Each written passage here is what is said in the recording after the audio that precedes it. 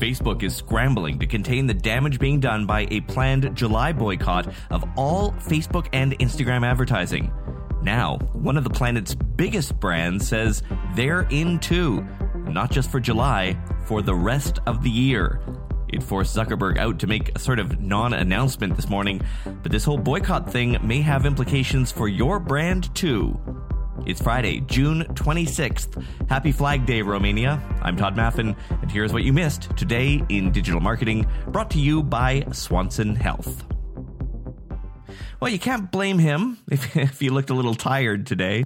I want to share some new policies that we're putting in place and adopting to... Facebook CEO Mark Zuckerberg did a live broadcast this morning to announce some changes to its policies around voting and politics. We'll get to those in a moment, but all this comes as more brands are joining the growing boycott of Facebook. And today came word of a big one. Unilever, which controls big spending brands like Dove, Hellmann's, Lipton, and Breyers Ice Cream, they say they are pulling all advertising on Facebook. And this is new, not just for July like most of the other boycotting brands, but for the rest of the calendar year. And not just Facebook, but hell, Twitter too. The boycott is meant to punish Facebook for not deleting hate speech and for leaving U.S. President Donald Trump's more egregious posts up.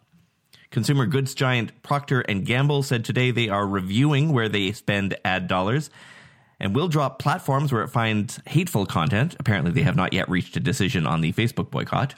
Facebook obviously now in some kind of controlled panic, reaching out to their biggest customers to tell them that they base policies on principles, not business interests. And while that's nice messaging, I think we can all agree it's just not true. They're a public company. Their fiduciary duty is to their shareholders, not a set of ethical standards. As I was writing today's episode, Facebook rushed out a statement saying, quote, "We've opened ourselves up to a civil rights audit. We've banned 250 white supremacist organizations from Facebook and Instagram. The investments we've made in AI mean that we find nearly 90% of hate speech before users report it to us," unquote. But this may have an impact on you. If this boycott continues to grow, your customers may soon be asking what your brand's position is on it. If you're advertising on Facebook in July, do you plan to stop if you get called out on it? Do you have some messaging to reply with? Whatever you decide to do, it's worth making sure your whole team knows what the game plan is. Okay, back to Zuckerberg today. It's pretty clear this live stream came as a result of this growing boycott. Journalists got very little warning about it happening. We're talking minutes of notice. And the announcement was, well, underwhelming.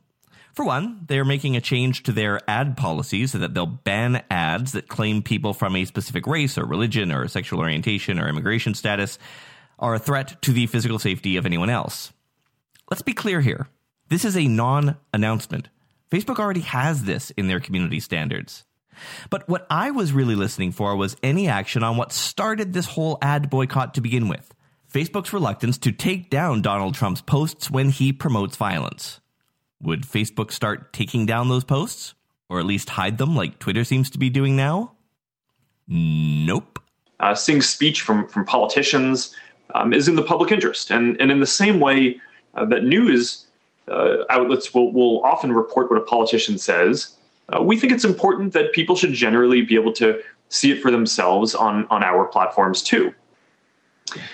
So we will start soon labeling some of the content that we leave up because it is deemed newsworthy. We're still going to allow people to share this content in order to condemn it.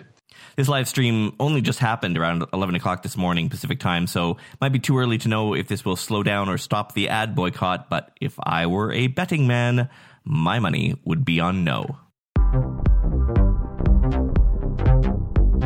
Hackers have found a new way to access the credit card numbers of your customers through your Google Analytics setup. The respected Kaspersky Lab says the new technique can also collect everything from IP addresses to passwords. Quoting SecureList.com, a site first has to be exploitable, which means that it operates with vulnerable software that allows an attacker to gain control. Once the site has been compromised, the attacker uploads code that siphons off information that users share on the site, like passwords and credit card numbers. The way attackers steal user information is by adding their own Google Analytics code into the website, exploiting Google Analytics to send the code to them. And one way to know if your site is affected by this hack is to check if more than one Google Analytics code is on your site. But a quirky thing the hackers are doing is hiding the code when a browser is in developer mode. Presumably, the hackers are assuming that a site publisher will be inspecting their site for rogue code while the publisher's browser is in developer mode. If you're checking your site to see if there's an issue, be sure your browser is not in developer mode. If you're worried about this, or you have an IT team that should know about it, there's a link to the study in the show notes. And remember, if that rogue analytics code is there, that means you have two problems: that hack and the underlying vulnerability that allowed the hacker to place that code in the first place. Podcast consumption appears to be picking back up after the first wave of the pandemic lockdowns. eMarketer says, quote, despite the dip this year, time spent will return to steady growth in the coming years, verging on 1/5 of the total time spent with digital audio, unquote. But why did podcast listenership slip during the pandemic, when it would seem people had nothing but time on their hands? Quoting MediaPost, possibly because in normal times, listeners would tune into podcasts in small chunks of time, like work commutes or walking down the street to lunch. Staying indoors and away from their offices has likely altered that rhythm. There was very little to or fro happening. It seems most of the decline happened in April. Podtrac, which measures podcast audiences, reported that in April, all of the top 20 podcast publishers saw audience declines, and the average unique monthly audience for the top 10 decreased by 15%. And what a difference a month has made. Podtrac says in May, all but one of the top 20 publishers saw an increase in their audience over the month before. Still ahead, Microsoft's big changes to Bing could bring more views of your products. I completely missed the boat on YouTube's announcement yesterday, and a new player has entered the streaming game, and this player has got a lot of money to spend. That's in a minute when Today in Digital Marketing continues.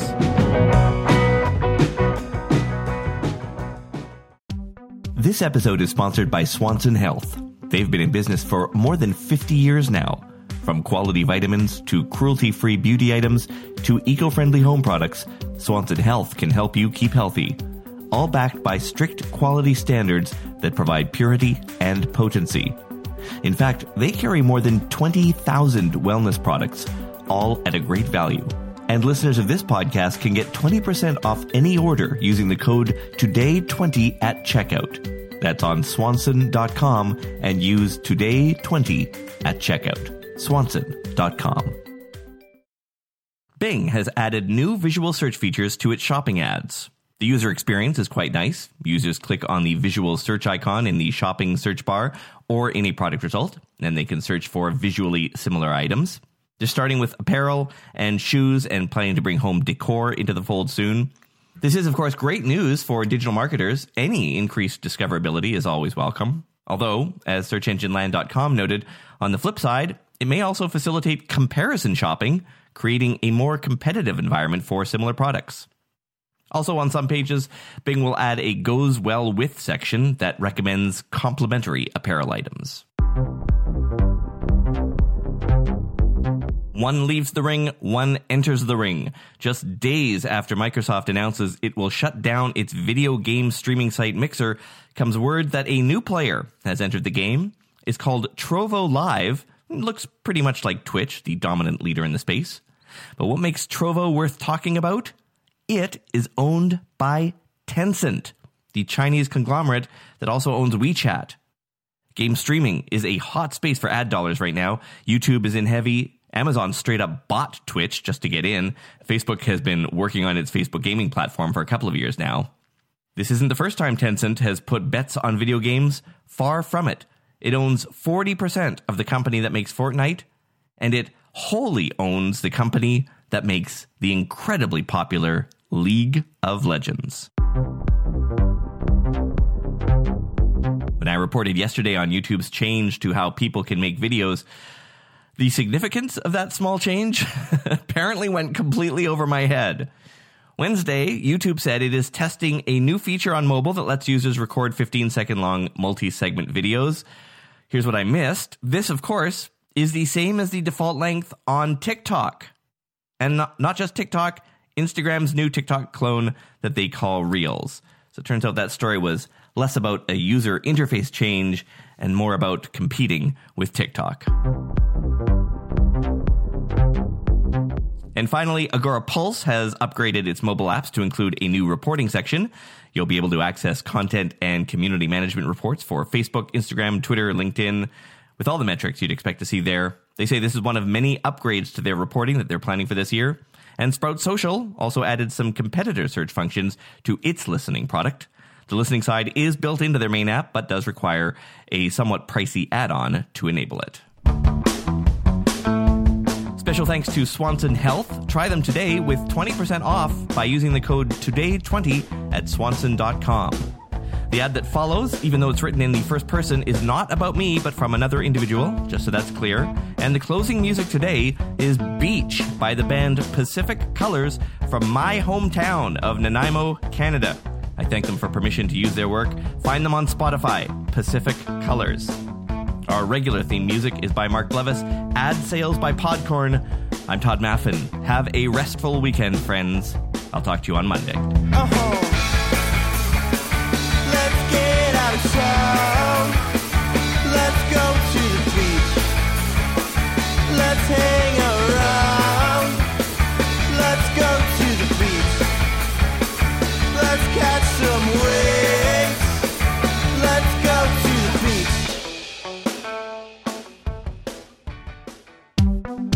What goes perfectly with incredible digital marketing? An energetic, data-driven, people-focused customer service leader. I'm a seasoned and excited customer service leader looking for my next dream gig. I'm based in Northern California and willing to travel anywhere in the US. And hasn't this pandemic taught us that where we are might be less important than ever? If your company is searching for a customer service leader, or if you just like to chat about the fun world of customer service and customer experience with someone that is interested in digital marketing, visit customerservice.fun and send a message.